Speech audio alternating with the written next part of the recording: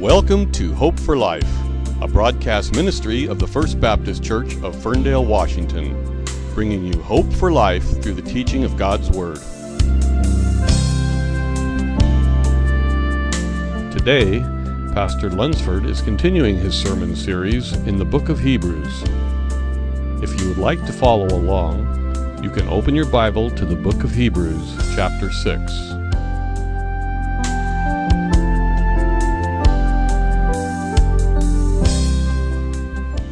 Open your Bibles to Hebrews 6, please. The height of this platform reminds me of the starting blocks when I was on the swimming team. We didn't actually have blocks on our team. We had what was called a bulkhead, which went all the way across. It was a solid thing all the way across the pool. And it was about this high off the water, maybe a little higher, maybe as high as this. And starting was something that I excelled at on the swim team.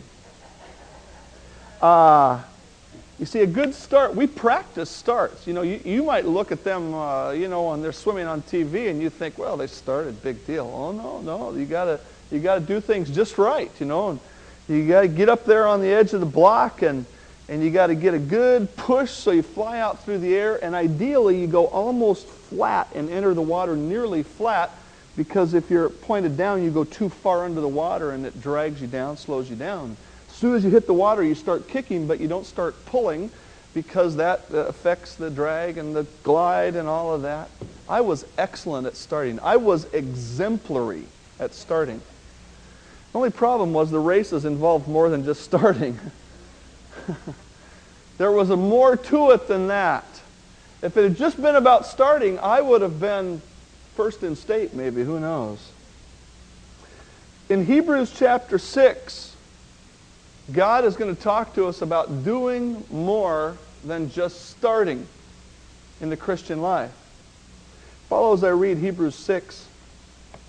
And he's building on the thoughts of that he's been giving previously in chapter 5. And so he says, therefore, leaving the discussion of the elementary principles of Christ, let us go on to perfection, not laying again the foundation of repentance from dead works and of faith toward God, of the doctrine of baptisms, of laying on of hands, of resurrection of the dead, and eternal judgment.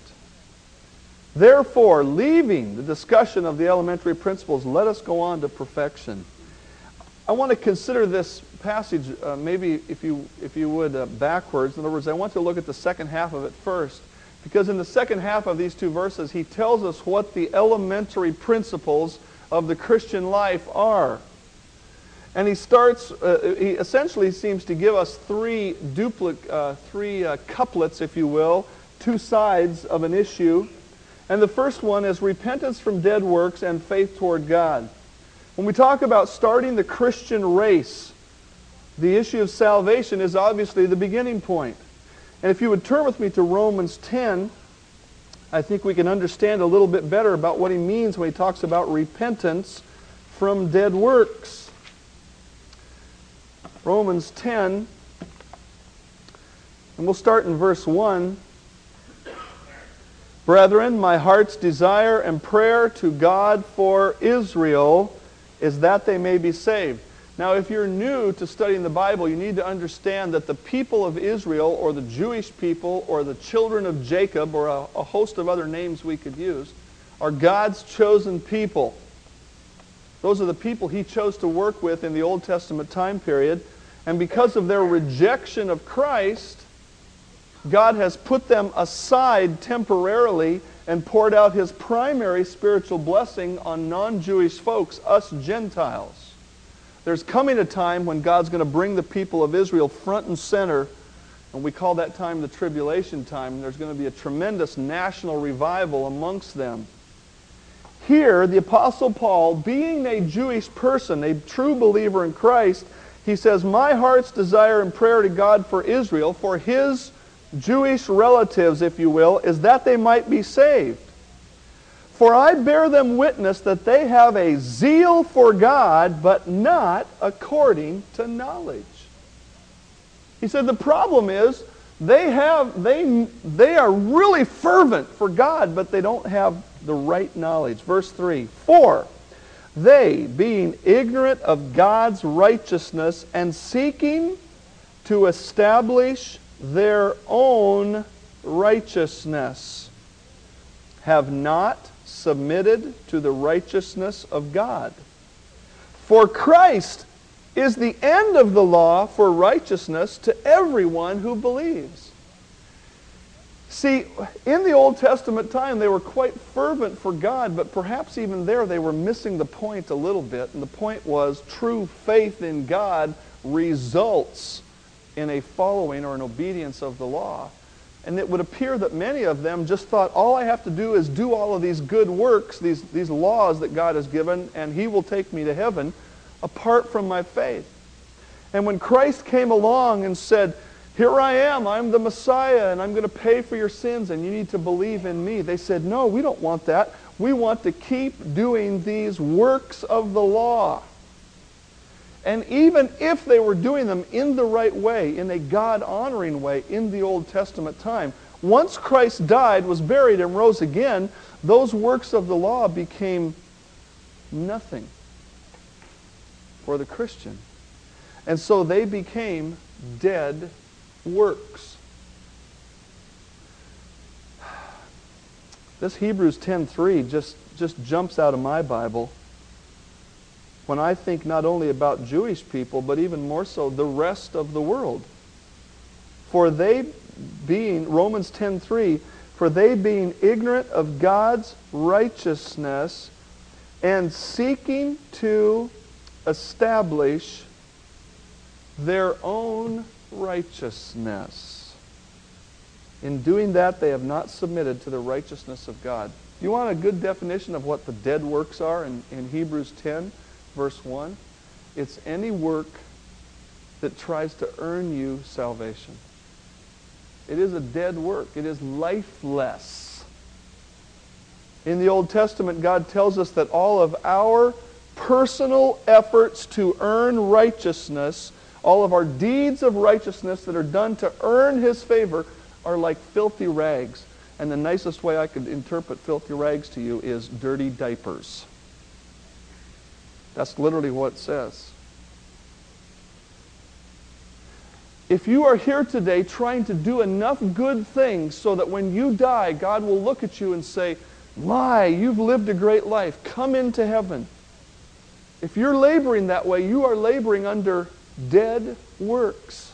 They will not give you eternal life. And they will not give you life here and now.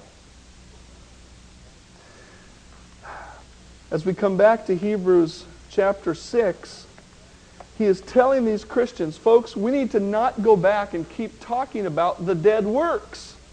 They were dead then, they're dead now, they're not going to do us any good.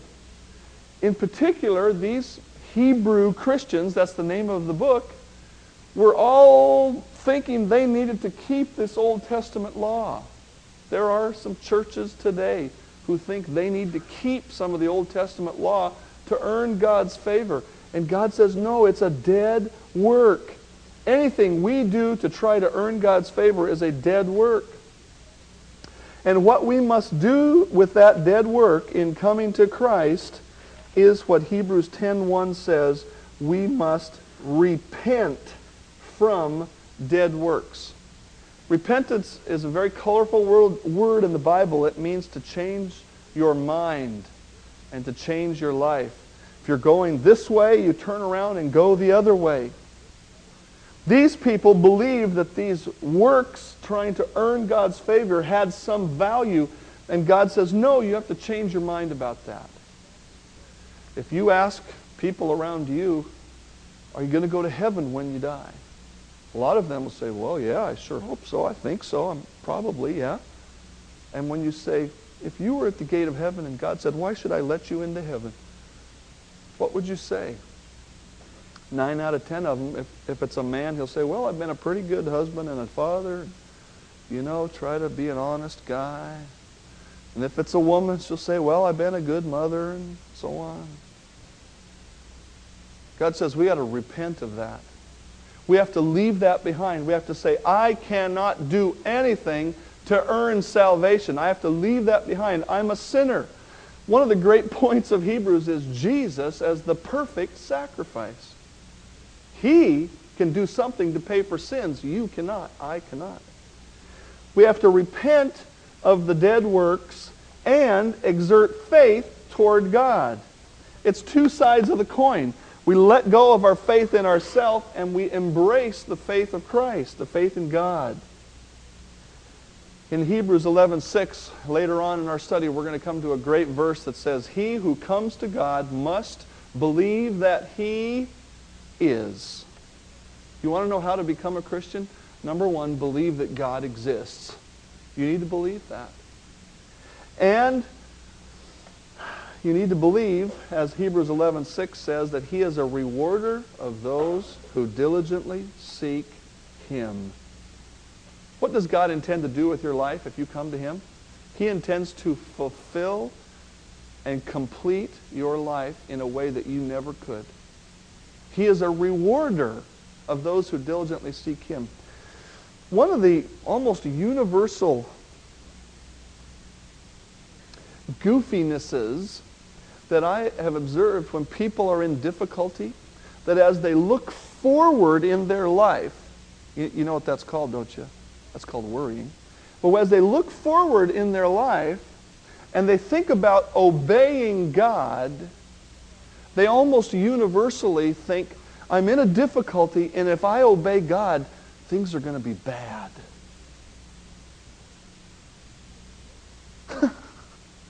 Now, does that...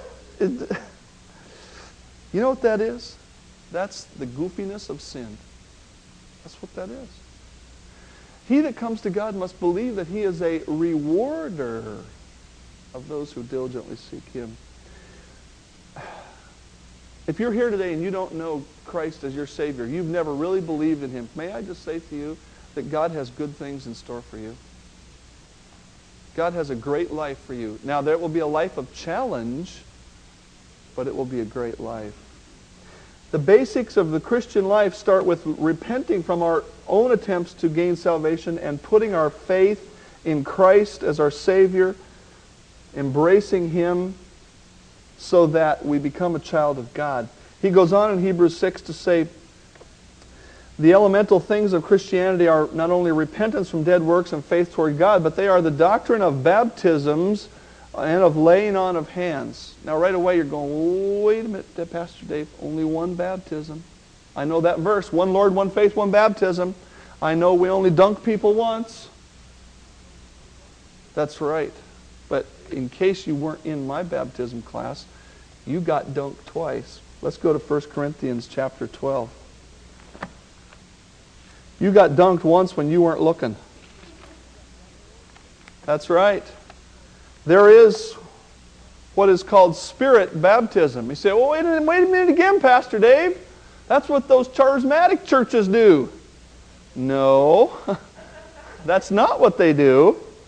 It's what God does. 1 Corinthians 12:13. For by one Spirit we were all baptized into one body, whether Jews or Greeks, slaves or free, and we have all been made to drink into one Spirit.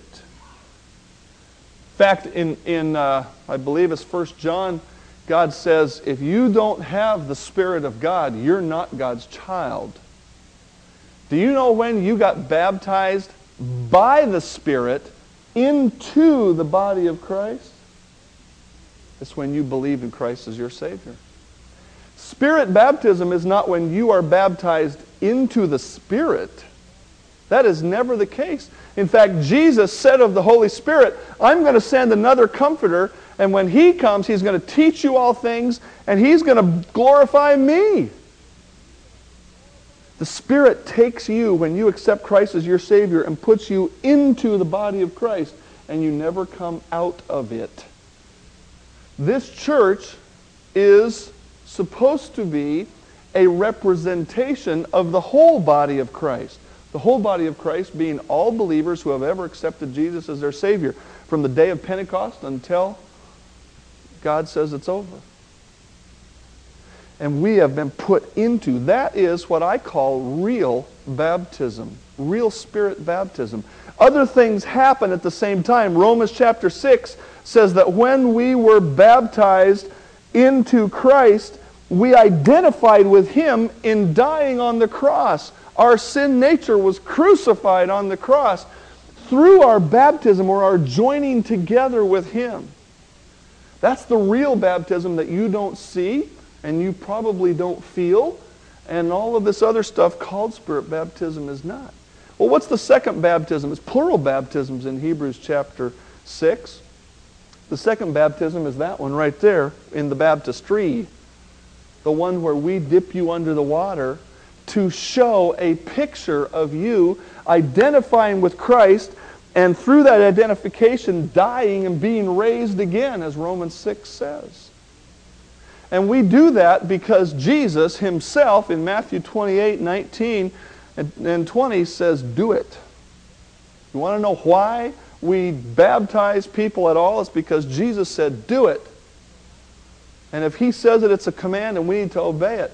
And if you want to know why we dip people all the way under the water, because that's what the word means. It means immerse. That's the word that's used in the Bible. And of course, it also is the word that matches us picturing the death, burial, and resurrection of Christ in our uniting together with Him through our Spirit baptism. That is what we might refer to as dedication, as I have called it in your notes. We have the doctrine of salvation, and then we have the doctrine of dedication, of following God, of being connected with Him. I tell you what blessed me this week. I mean, you know, you can disagree with me, and it's perfectly okay, because this is America. I'm glad that we went to Iraq, and I'm glad we succeeded in Iraq so far, and I hope we succeed in setting up some kind of democracy. I think that's a good thing. Only God knows ultimately whether it is. But you know what I know is good, beyond a shadow of a doubt, and what turns my crank big time? Is a picture of a soldier getting baptized in a pond, in a pool, dug in the sand in Iraq. That's what this is about, folks. It's about shaking people up so they go, hey, you know what? I need something bigger than this world. And these guys are not only getting saved, they're getting baptized. You know what the significance of that is? A lot of people will say they believe in Christ, but a lot of those who say they believe won't go so far as to be immersed in water to show their dedication to Him. If you have not done this, you need to do it. And we're not even going to dig a hole in the sand. We've got a wonderful, warm tank right there. Dedication. One of the basic truths of Christian life. Salvation and then dedication. He refers to dedication in terms of baptism and also the laying on of hands. The laying on of hands. Say, Pastor Dave, it sounds like a rough business meeting. They laid hands on people. No, in Acts chapter 6 and in 1 Timothy 4, we see the laying on of hands referred to in terms of acknowledging people who had been set aside to God's service. In Acts chapter 6, it was, I believe, the first group of deacons. And in 1 Timothy 4, it's a reference to a pastor. And if you've ever been in an ordination service, all of the ordained men gather around and put their hand on the person who's being ordained, being recognized by the church that God has called this person into the ministry. And it's entirely possible that in the early church they did that with everybody who went in the ministry of any kind. The laying on of hands is associated with other things in the Scripture. I believe here it's a reference to this participation in the ministry and of working together in that way. Ephesians 2:8-9 says, "By grace you have been saved through faith, not of yourselves, it's the gift of God, not of works, lest any man should boast." We're very familiar with that, but you know what verse 10 says? "For we are His workmanship, created in Christ Jesus for good works, which God has before ordained that we should walk in them." If you are a Christian who has not been baptized, you need to be baptized, and once you're baptized, you need to get busy in the service of the Lord. It is God's desire. It is God's intention. God saved you so that you would serve Him. There is no such thing as a spectator in the kingdom of God. And we need to honestly look at our life and say, am I serving God in some way? And there are what we might call formal ways to do that and informal ways. The informal ways is the way you do it around your neighborhood, trying to reach your neighbors so the Jehovah's Witnesses don't. And the formal ways you do it is participating in the ministry here. We need to be people of dedication. Thirdly, we need to understand this basic doctrine in Hebrews 6. As he says, one of the basic doctrines of the Christian life is that of what I have called consummation, or the end of all things. Turn with me to 1 Thessalonians chapter 4. He refers to it here in Hebrews as the resurrection of the dead and the eternal judgment. This is a basic doctrine of the Christian life. If there is no resurrection of the dead and eternal judgment, why in the world even come to church? Why not just live your life and then die? Zip, gone, out of here. Well, the reason is because God says there's going to be a judgment, a resurrection and a judgment. And in 1 Thessalonians 4, we read about one resurrection. 1 Thessalonians 4:13. I do not want you to be ignorant, brethren. 1 Thessalonians 4:13. I do not want you to be ignorant, brethren, concerning those who have fallen asleep. Those who have died in the Lord are referred to as being asleep. Lest you sorrow as others who have no hope. For if we believe that Jesus died and rose again, He was resurrected, even so God will bring with Him from heaven those who sleep in Jesus. For this we say to you by the word of the Lord, that we who are alive and remain until the coming of the Lord will by no means precede those who are asleep.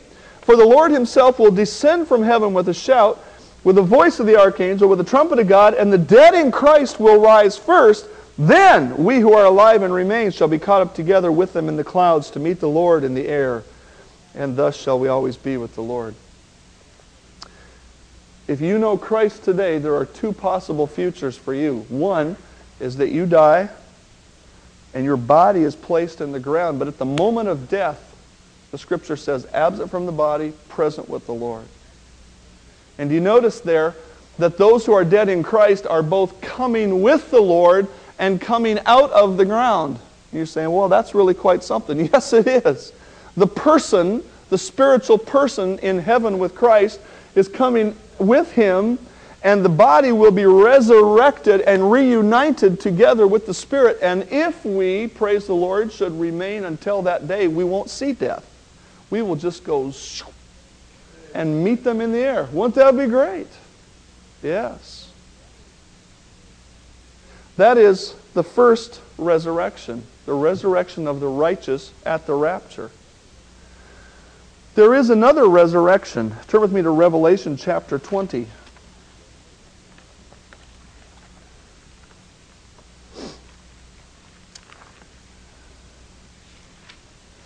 Revelation chapter 20 and verse 11. Then I saw a great white throne and Him who sat on it, from whose face the earth and heaven fled away, and there was found no place for them. Why do people flee from God?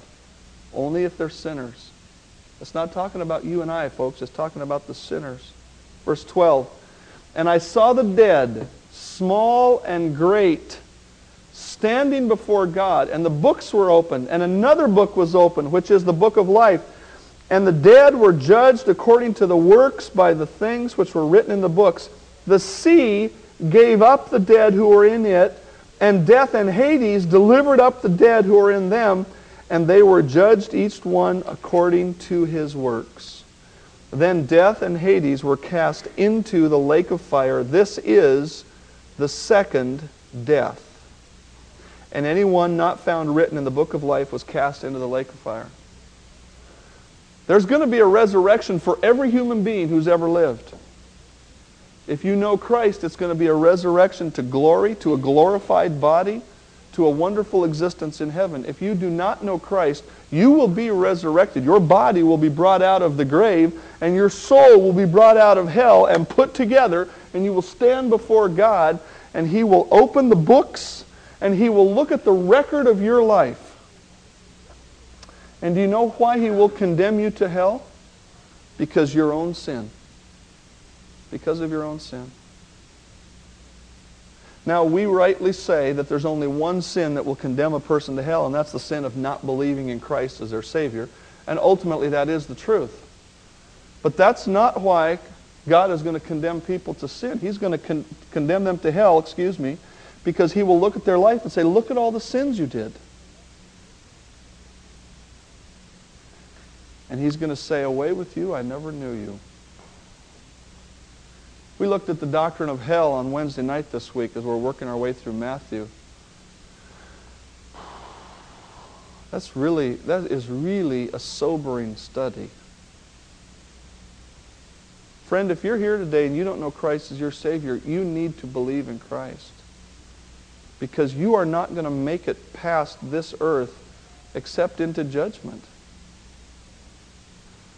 And Christian friends, we need to really meditate on this doctrine of hell and then look at our neighbors and look at our friends and look at our loved ones.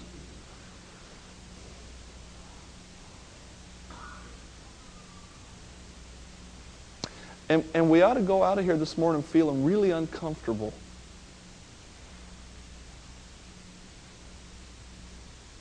As I studied this doctrine of hell this week, I reflected on it and I thought, I'm sure I must talk about hell when I preach sometimes, but I can't remember ever preaching on it.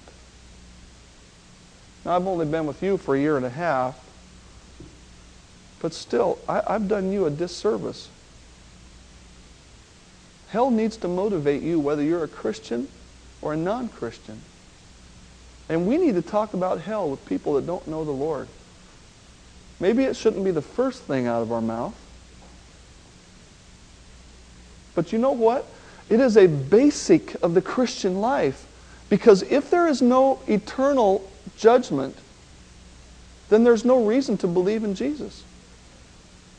The Apostle Paul said, if in this life, believing in Jesus is all there is, he said, we're the most foolish of all men.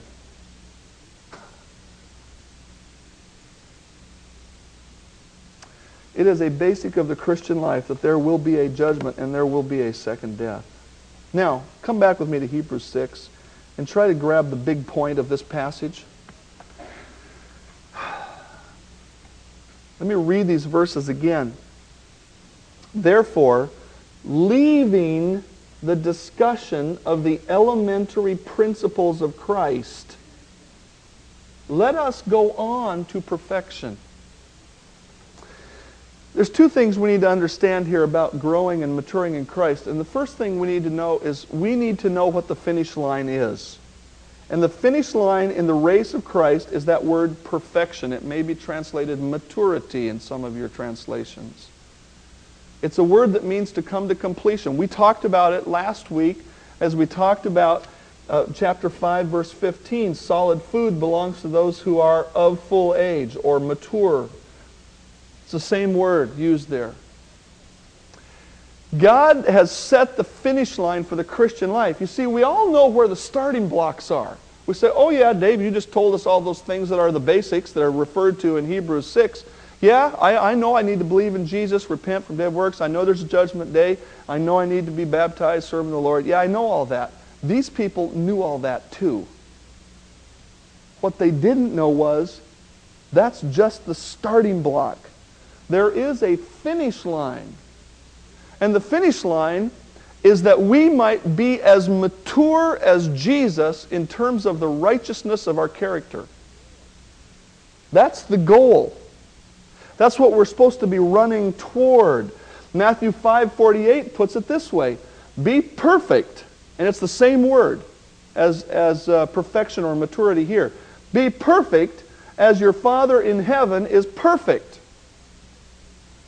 One author said this, the goal of perfection for the child of God is a conformity to the moral nature of God.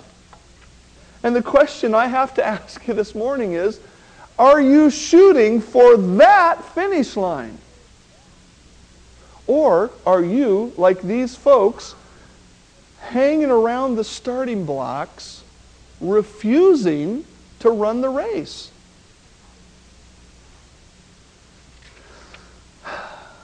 Any of us here who speak honestly would say, well, shoot, if Jesus was standing here, I don't measure up to him. I would say that of myself. But you know what, Christian? The fact that you don't measure up doesn't excuse you from trying.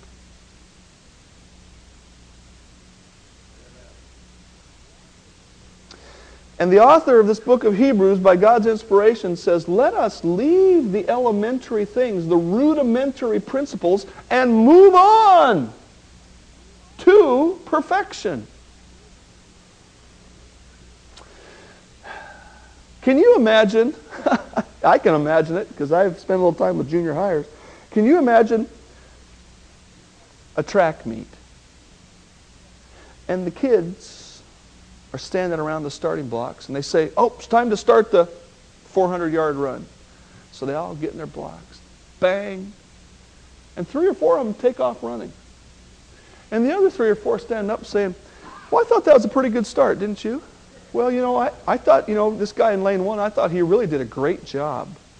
Man, I really liked his style. I liked the way, I really like his shorts. I like that new color. That is really nice. Yeah, but these starting blocks here, they seem like they're set just a little bit funny, don't you think? And can you imagine what the coach would do?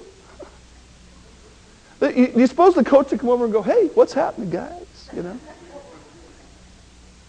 I've been around a couple of coaches. Now, in this day and age, they can't say what they really think. Do you see how absurd that is?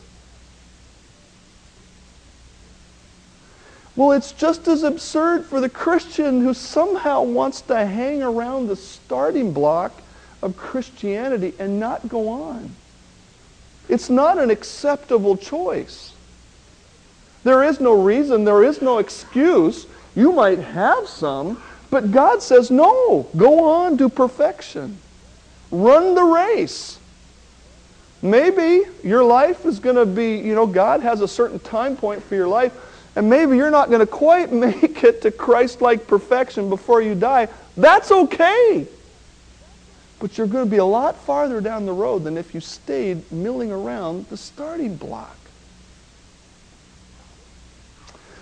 A baby grows and matures through normal processes of eating, exercising, sleeping, and teaching.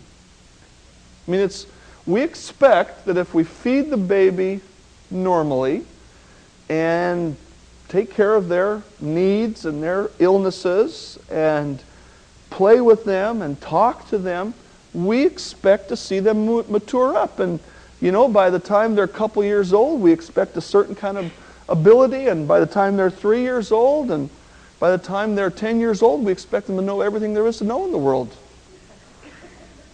Because we don't know nothing, No, we expect that process of growth. It's normal. If that's not happening in your life as a Christian, something's wrong. And that's what happened in these folks. And he says, folks, don't stop. Move on. I loved kindergarten. It was super. There's nothing finer than a nice bottle of chocolate milk and a fuzzy rug for a nap. What a wonderful thing. We should do that in the office here.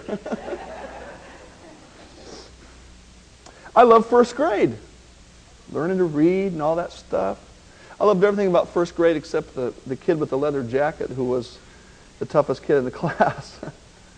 In second grade, I remember learning to sing a Christmas song in German. And I remember the first line, O Tannenbaum. That's it.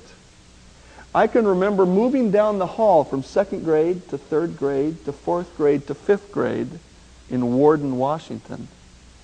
It was a great thing. I loved every grade I was in. But you know what? I had no desire to repeat any of those grades.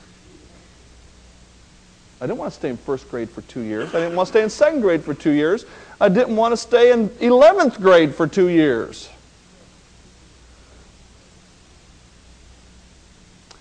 And yet some Christians want to stay in first grade. That ain't right. It's not what God wants. It's not what we should want.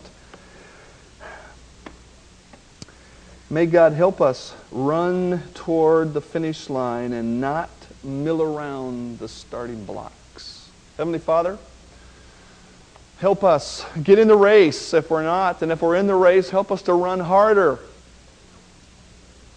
To draw on your strength, to draw on your power, to draw on your word. And keep moving toward maturity. Father, help us to help each other as we run this race. I pray in Christ's name, amen.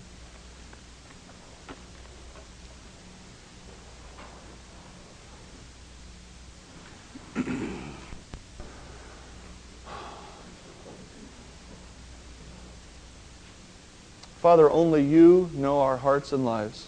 Only you know which ones of us are moving ahead and which ones of us are standing still.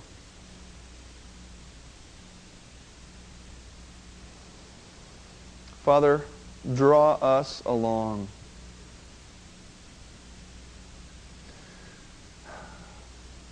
Before I say amen, if you're here today and you need some help getting in the race, moving along, let's get together this week. Let's make some progress together. Heavenly Father, do your work among us. Cause us to honor you. I pray in Christ's name, amen. Thank you for listening to Hope for Life, the broadcast teaching ministry of the First Baptist Church of Ferndale, Washington.